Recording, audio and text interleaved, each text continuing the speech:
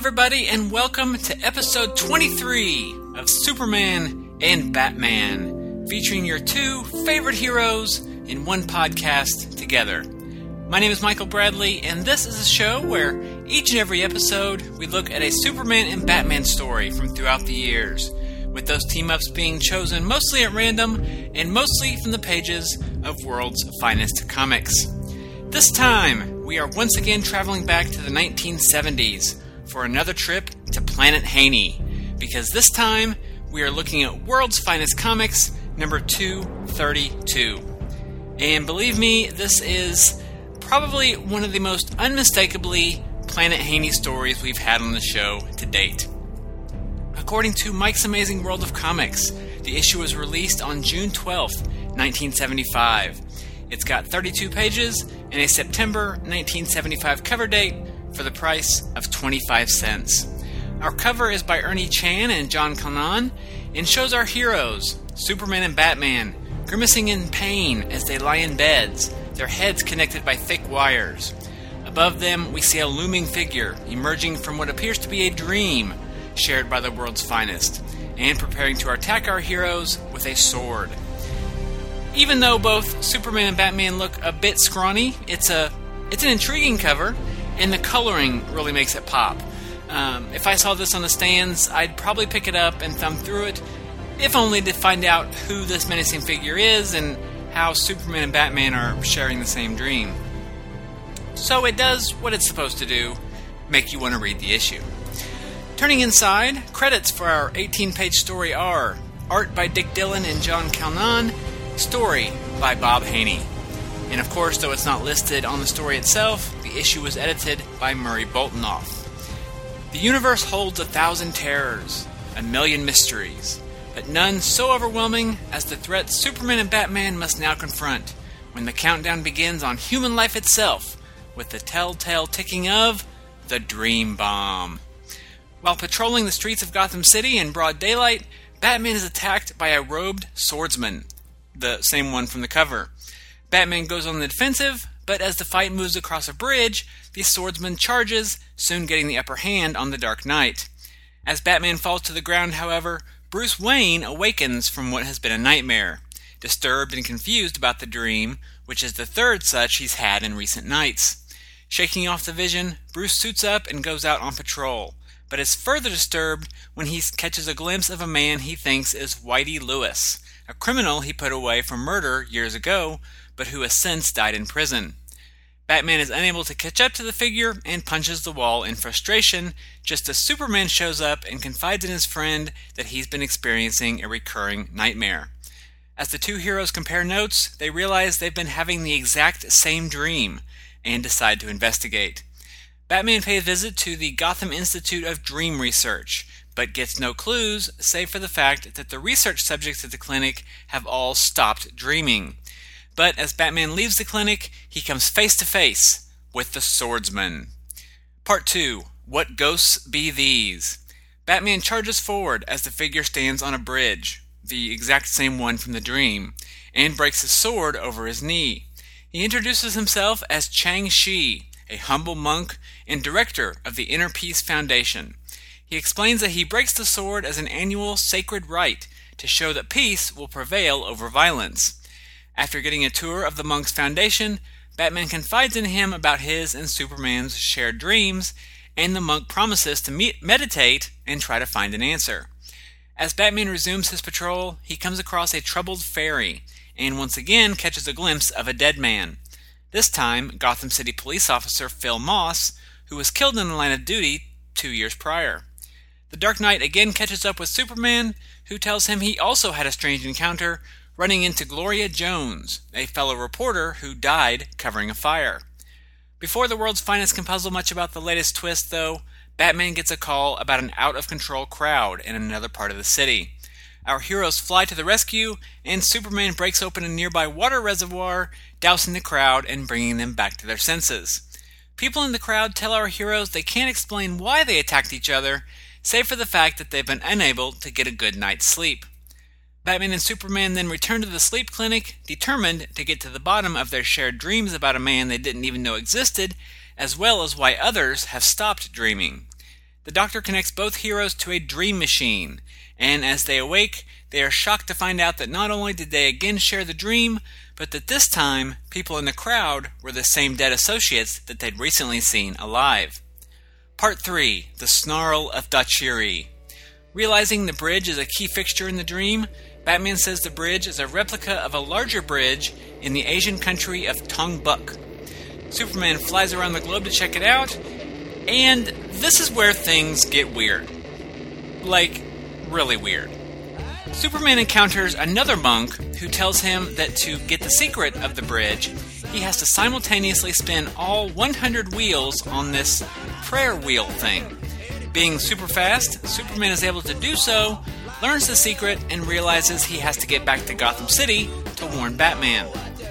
However, meanwhile, Batman realizes the Gotham Bridge is gone, and a custodian tells him that workmen came around dawn to dismantle it. He goes to talk to Chang-Chi, but finds the Foundation is now an importing company, and then gets hit on the back of the head.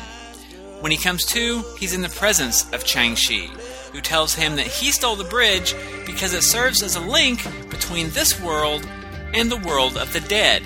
Apparently, when people die, their souls continue to dream, and the dream energy from the dead has been building up for centuries, ultimately becoming so massive that the dead have started coming back to life.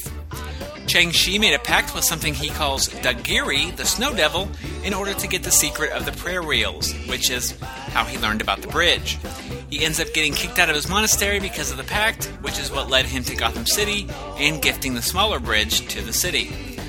When the dead started to return, the dream energy focused on Superman and Batman, which is what caused their shared dream, and Chang-Chi had to move the bridge to keep them from figuring it out. Batman is then attacked by a snow leopard and a horde of sword-wielding undead. He fends them off until the bridge begins to crumble thanks to a timely intervention by Superman. As the bridge is destroyed, the undead vanish, and our heroes note that Chang-Chi has been mauled to death by the leopard, likely for failing his master Dagiri. Superman reveals the bridge only worked when the snow leopard was nearby, which seems kind of obtuse at this point, but everything is tied up in a neat and tidy bow. Except for the fact that Superman and Batman don't know why the dream energy focused on them, but they just kind of shrug that off. Which means that this is the end. And this was an interesting one, wasn't it? I honestly have no idea where to start on this one, or really even exactly what to say beyond what the heck did I just read. It started out fine, and actually pretty strong, but then suddenly we're in what feels like a David Lynchian acid trip gone really, really wrong. And that doesn't mean the story was bad, it feels like the story took an abrupt left turn around the start of Part 3, and not really even a left turn really, because the major revelations are all hinted about or foreshadowed in the first two parts, so it's not like Haney just got tired of telling the story he started out telling and then decided to do something else. But I think what it might be is that there is just so much exposition crammed into that last 7 pages that it just left my head spinning. So really, I guess the beef with this story is more that it just suffers from a pacing problem, in that the info dump in Part 3 really should have been spread out a little more throughout the issue. Or maybe even, taking the story and spreading it over 2 issues would have been better, but the problem with that is I don't think it really needed to be 2 issues. I think they just needed to use the space they had in a more efficient manner. According to Mike's Amazing World, Haney wrote more than 950 stories for DC Comics, and I've not read all of them, obviously, but from what I have read, I kind of get the feeling that Haney didn't do much by way of drafts or rewriting. It feels like he just barreled in, wrote what he wanted to write and how he wanted to write it, charging through the script like a bull in a china shop. And, as is pretty well known, Haney didn't care about continuity or the multiple Earths. And while he does have a very strong sense of character, I think he was more than willing to throw the standard depiction of a character out the window in favor of telling an entertaining story. And while that very no-nonsense approach to storytelling allowed him to crank out a lot of stories and a lot of just balls-to-the-wall, fun and imaginative and outright zany stories. I think that same approach kind of came back to bite the stories when, like in this one, he had to cram in a lot at the end when he charged in maybe a little too fast. But still, overall, like I said, this isn't a bad story, and in fact, the pacing issues aside, I like this one a whole lot. It was very different. Well, maybe not very different, but it was definitely different from your typical Superman and Batman story, with the shared dreams and the mystical aspects. And while I'm talking about the mystical aspects, it's interesting, just a little nitpick, and I'm not sure who would really be to blame for this. I guess it would be the letterer.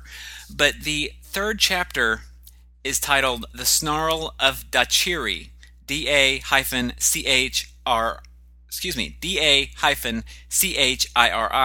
But in the story, the character's name is Daghiri, D-A-G-H-I-R-I. So a little snafu there between the actual story and the inner title. But anyway, the story was very Haney-esque in the good Haney way, without the bad Haney-isms that we've seen in other issues where Superman comes off like a jerk, or the story feels like Haney wanted to write a Batman story but had to work Superman into it as well. And to be fair, Superman really isn't a factor in the story.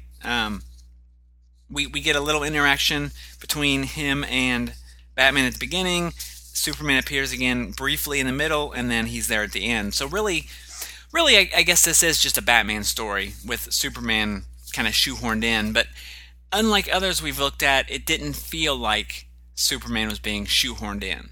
It's just the story more naturally focused on Batman rather than Superman. But I did like that early in the story we saw Batman questioning himself and getting frustrated.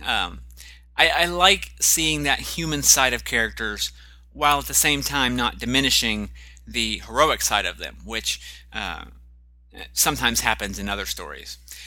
Overall, though, if you can get past the dense info dump in that last third of the story, yeah, I would definitely give this one a thumbs up. Artistically, Dylan and Kalnan were both solid.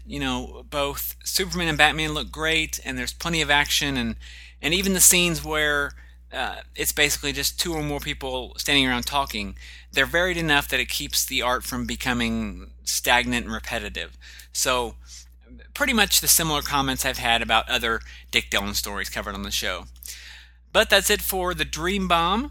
Definitely a story that is not without its problems, but I would put it among the better of the Bob Haney stories covered on the show to date, even though it wasn't the crazy zany stuff that we might be expecting when it comes to Bob Haney. But right now I'm going to take a break, play a couple of promos, and then I'll be back to talk about the other features in the book and what else was on the stands.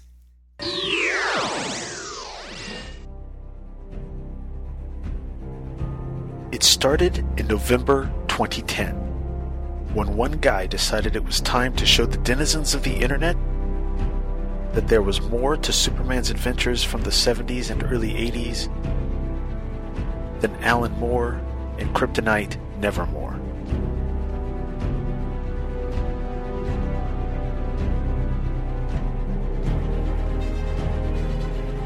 Now, 3.5 years later, that mission continues.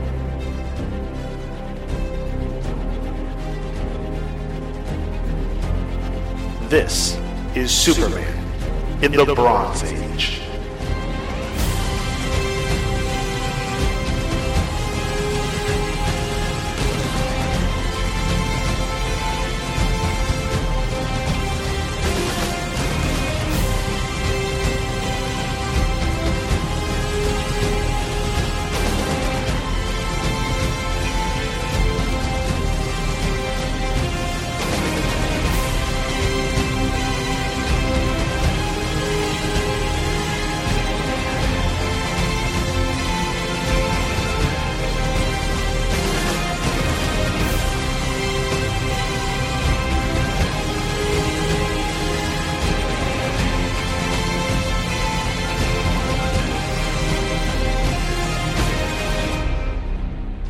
My name is Charlie Niemeyer, and every week I shine the spotlight on this long overlooked era on Superman in the Bronze Age. Join in the fun at www.supermaninthebronzeage.com and www.supermanpodcastnetwork.com.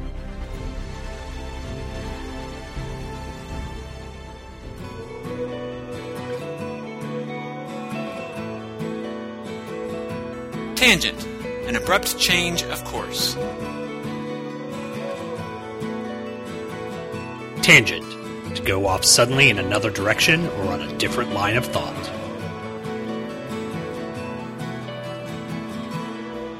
Tangent, a comic event featuring brand new characters with very familiar names. I'm waking up to ash and dust. I wipe my brow and I sweat my rust. I'm breathing in the chemicals.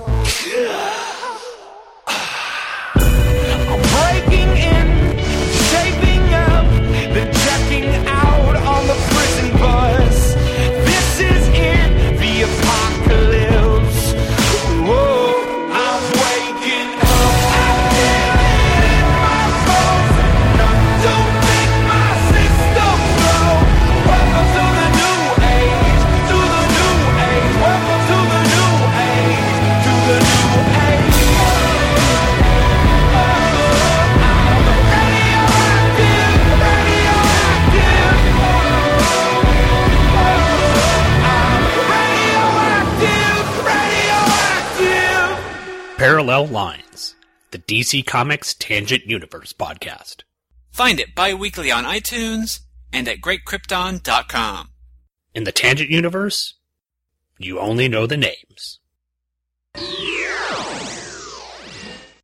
Given that this is a Bronze Age story, I'm sure you all know the refrain by now, so say it with me: this issue has not been reprinted. The Superman and Batman story is the only feature in the book, but there are some ads that are worth taking note of, beginning with the inside front cover, which is a Hostess ad starring Shazam! or more specifically, the one who holds the power of Shazam, Captain Marvel, as the world's mightiest mortal fights the Minerva Menace. And basically, Aunt Minerva decides to take over the world by using a mind control machine to convince kids that they don't like Hostess Twinkies. Twinkies, world domination, you can see the connection, right?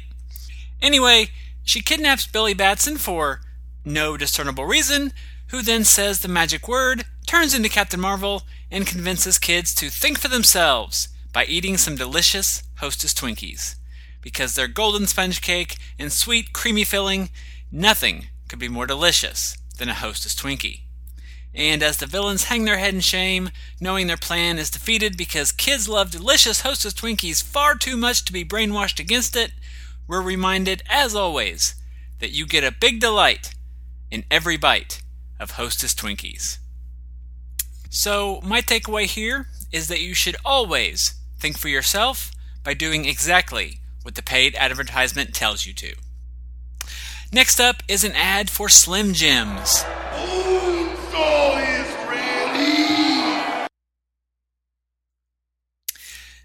And I'm pretty sure that was the wrong Macho Man clip. It's really hard to find good help these days. But that's followed by your typical hodgepodge pages and bodybuilding ads that no one cares about. There's a 2-page house ad where you can order several of DC's famous first and limited collector's edition tabloid books. And all the ones listed here, except for the Bible, which was actually limited collector's edition C36, I think, are mostly reprints, as they hadn't gotten around to producing original stories for the tabloids yet. But still, the cool thing about these is seeing that Golden Age and Silver Age artwork at tabloid size. I just really appreciate that, even though, they reprinted the first appearance of Superman and one or two other Golden Age stories, and I really like seeing Joe Shuster's artwork and the Shuster Studio guys, their artwork at tabloid size, even if it is a little bit tainted, because when these were reprinted, they stripped Siegel and Schuster's byline off the stories, because this was when Siegel and Schuster were not getting along with DC Comics. But after that is more hodgepodge and junk ads, and then another house ad, the top of which is a subscription ad, but the bottom plugs an upcoming 4-part series from DC Comics, The Legend of King Arthur and the Knights of the Round Table, by Joe Orlando, Jerry Conway, and Nestor Redondo. And this is something that Rob Kelly recently brought up when he appeared on an episode of Michael Bailey's Views from the Long Box. Basically, they were working on this, they promoted it, obviously, but it was never completed or published, which it really is a shame, because some of the pages have surfaced, and they are, some of the completed pages have surfaced, and they are really beautiful. And I don't know why DC would, be so far along that they would be promoting something if it wasn't ever going to come out, but it's just one of the mysteries of comic books, I guess. But the last ad worth mentioning is a full-page ad for a new series, Fantasy's Most Bizarre Hero now has his own macabre magazine. Man-Bat, winging his way in September. Courtesy of DC's latest creative combo, Jerry Conway, Steve Ditko, and Al Milgrom. Don't get too excited though, the series only lasted 2 issues, and only one was by Conway and Ditko. The other featured the Ten-Eyed Man though, so there's that.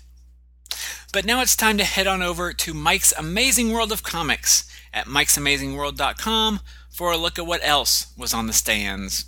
And first up is the Joker number 3, featuring a guest appearance by The Creeper.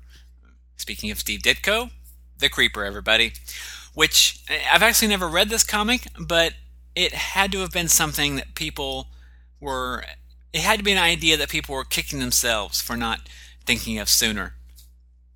The Batman line of titles grew with the launch of Batman Family number 1, which, unlike Superman Family, would be a title that was composed of mostly reprints in the beginning, which could explain why it never really hit the same level of success as Superman Family.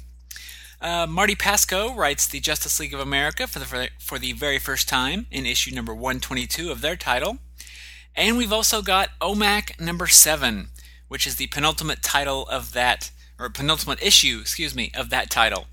And it's one of Jack Kirby's stranger creations, though one I kind of enjoyed when I read the reprints a few years ago.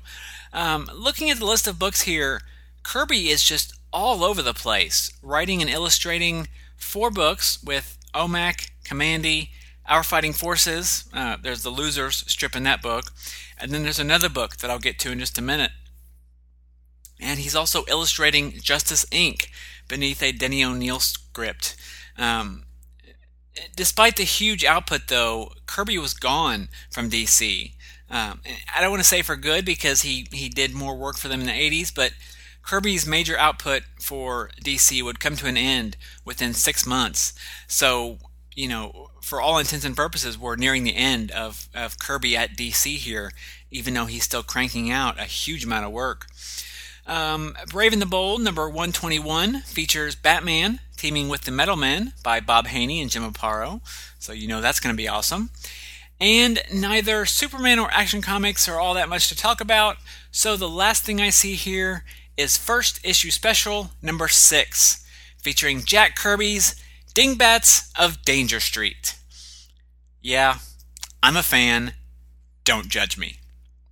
But that's it. As always, I want to thank you all very much for listening.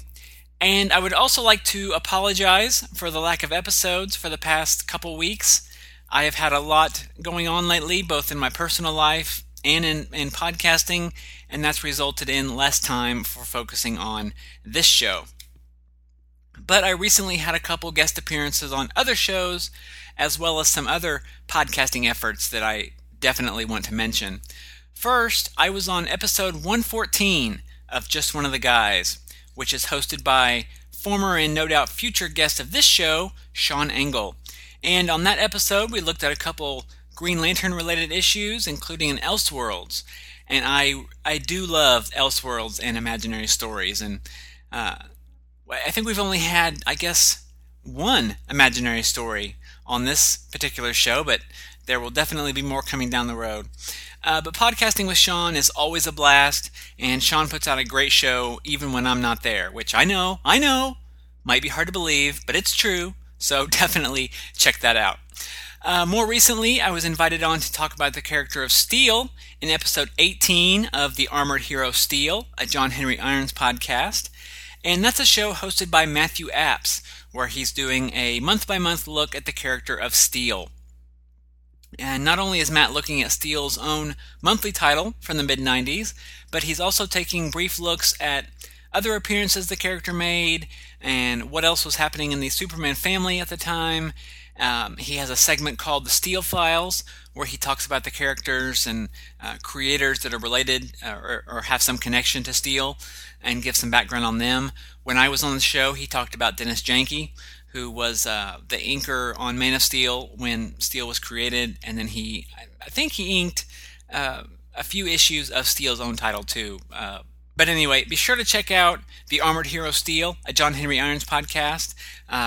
Steel is one of my favorite characters who isn't Superman or Batman, and I'm really glad that Matt's doing the work of putting on a show about him because, as I actually told Matt, I think off the air, if I had the time to do it like it needs to be done, I would have done it. But thankfully, Matt is doing it. So it's a win for everybody. But I also recently recorded a guest appearance on another podcast.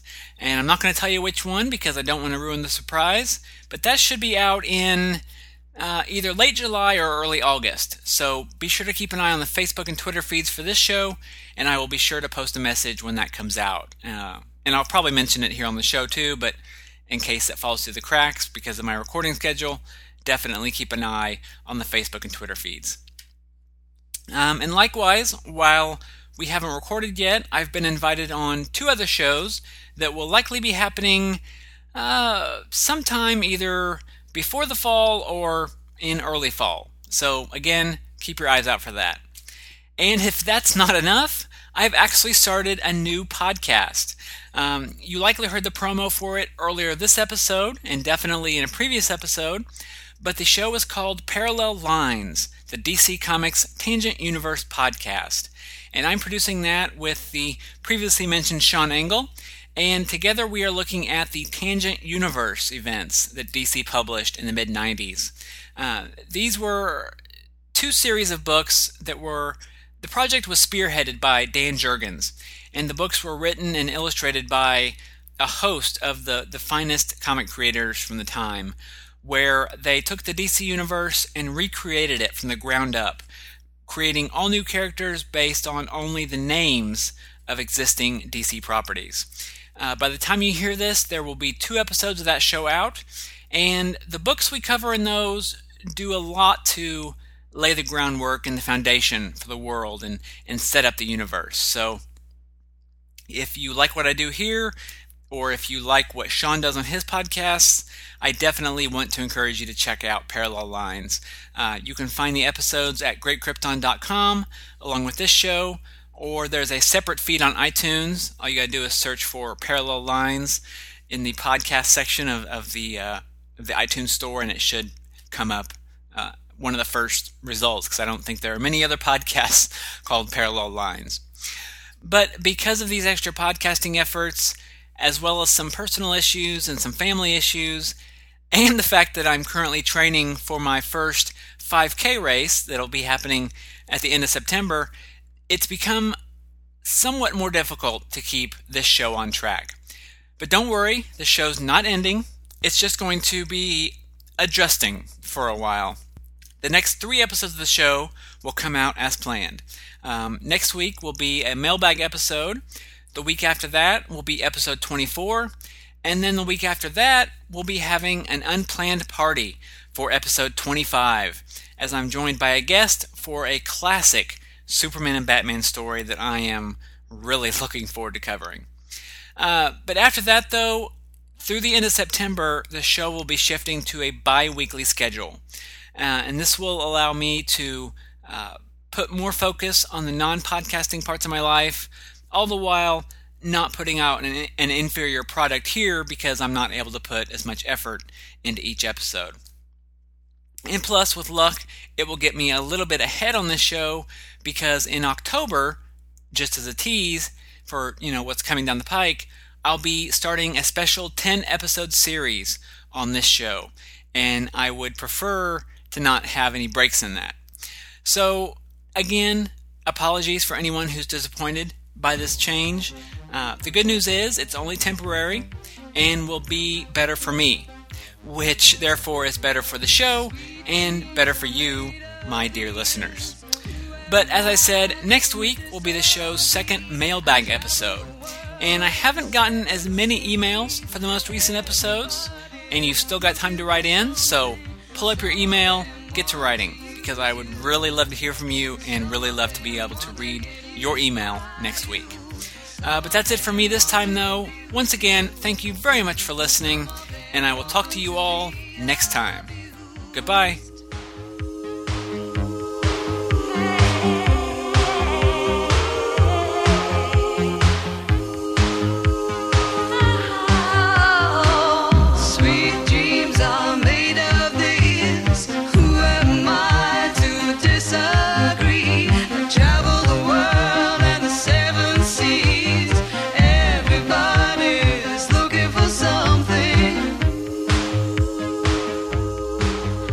For listening to Superman and Batman, hosted by me, Michael Bradley. Feedback can be sent to michael@greatkrypton.com. I love hearing from listeners, so be sure to send your comments, questions, and other feedback, and I will likely read that on a future episode. Show notes, information, and back episodes can be found at greatkrypton.com. Be sure to follow the show via Facebook and Twitter, and subscribe via iTunes or RSS feed, so that you never miss an episode. If you subscribe via iTunes, be sure to leave a review.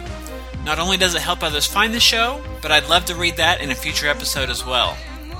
Superman and Batman is a proud member of the Superman Podcast Network, home to many great Superman-related podcasts. Be sure to pay them a visit at supermanpodcastnetwork.com. Superman was created by Jerry Siegel and Joe Shuster. Batman was created by Bob Kane and Bill Finger, and both characters are copyright DC Comics. For more about Superman's creators, be sure to visit my blog, Siegel and Shuster Mythmakers, at greatkrypton.com/Siegel-Shuster, where I commemorate the lives, works, and legacies of Jerry Siegel and Joe Shuster. I want to thank you again very much for listening and invite you to come back next time for another episode of Superman and Batman, featuring your two favorite heroes in one podcast together. Everybody's looking for something. Sweet dreams are made of these. Who am I to disagree? Travel the world and the seven seas. Everybody's looking for something. Sweet dreams are made of these. Who am I to disagree? And travel the world and the seven seas. Everybody's looking for something. Sweet dreams are made of these. Who am I to disagree? I travel the world and the seven. This episode's closing music was the Eurythmics' Sweet Dreams Are Made of This, from their 1983 album of the same name. Travel the world in the seven seas, everybody's looking for something. See what I did there? And whether that thing is music, such as Sweet Dreams, or not, you can bet that it's available for purchase at Amazon.com. So if you'd like to get this song or the album, the best way to do that is to head on over to TwoTrueFreaks.com and click on the Amazon.com banner. Pick up the CD, digital download, or pretty much anything else, and Two True Freaks gets a little cut from every purchase. It won't cost you anything extra, but does help ensure a steady stream of fine Two True Freaks related podcasts.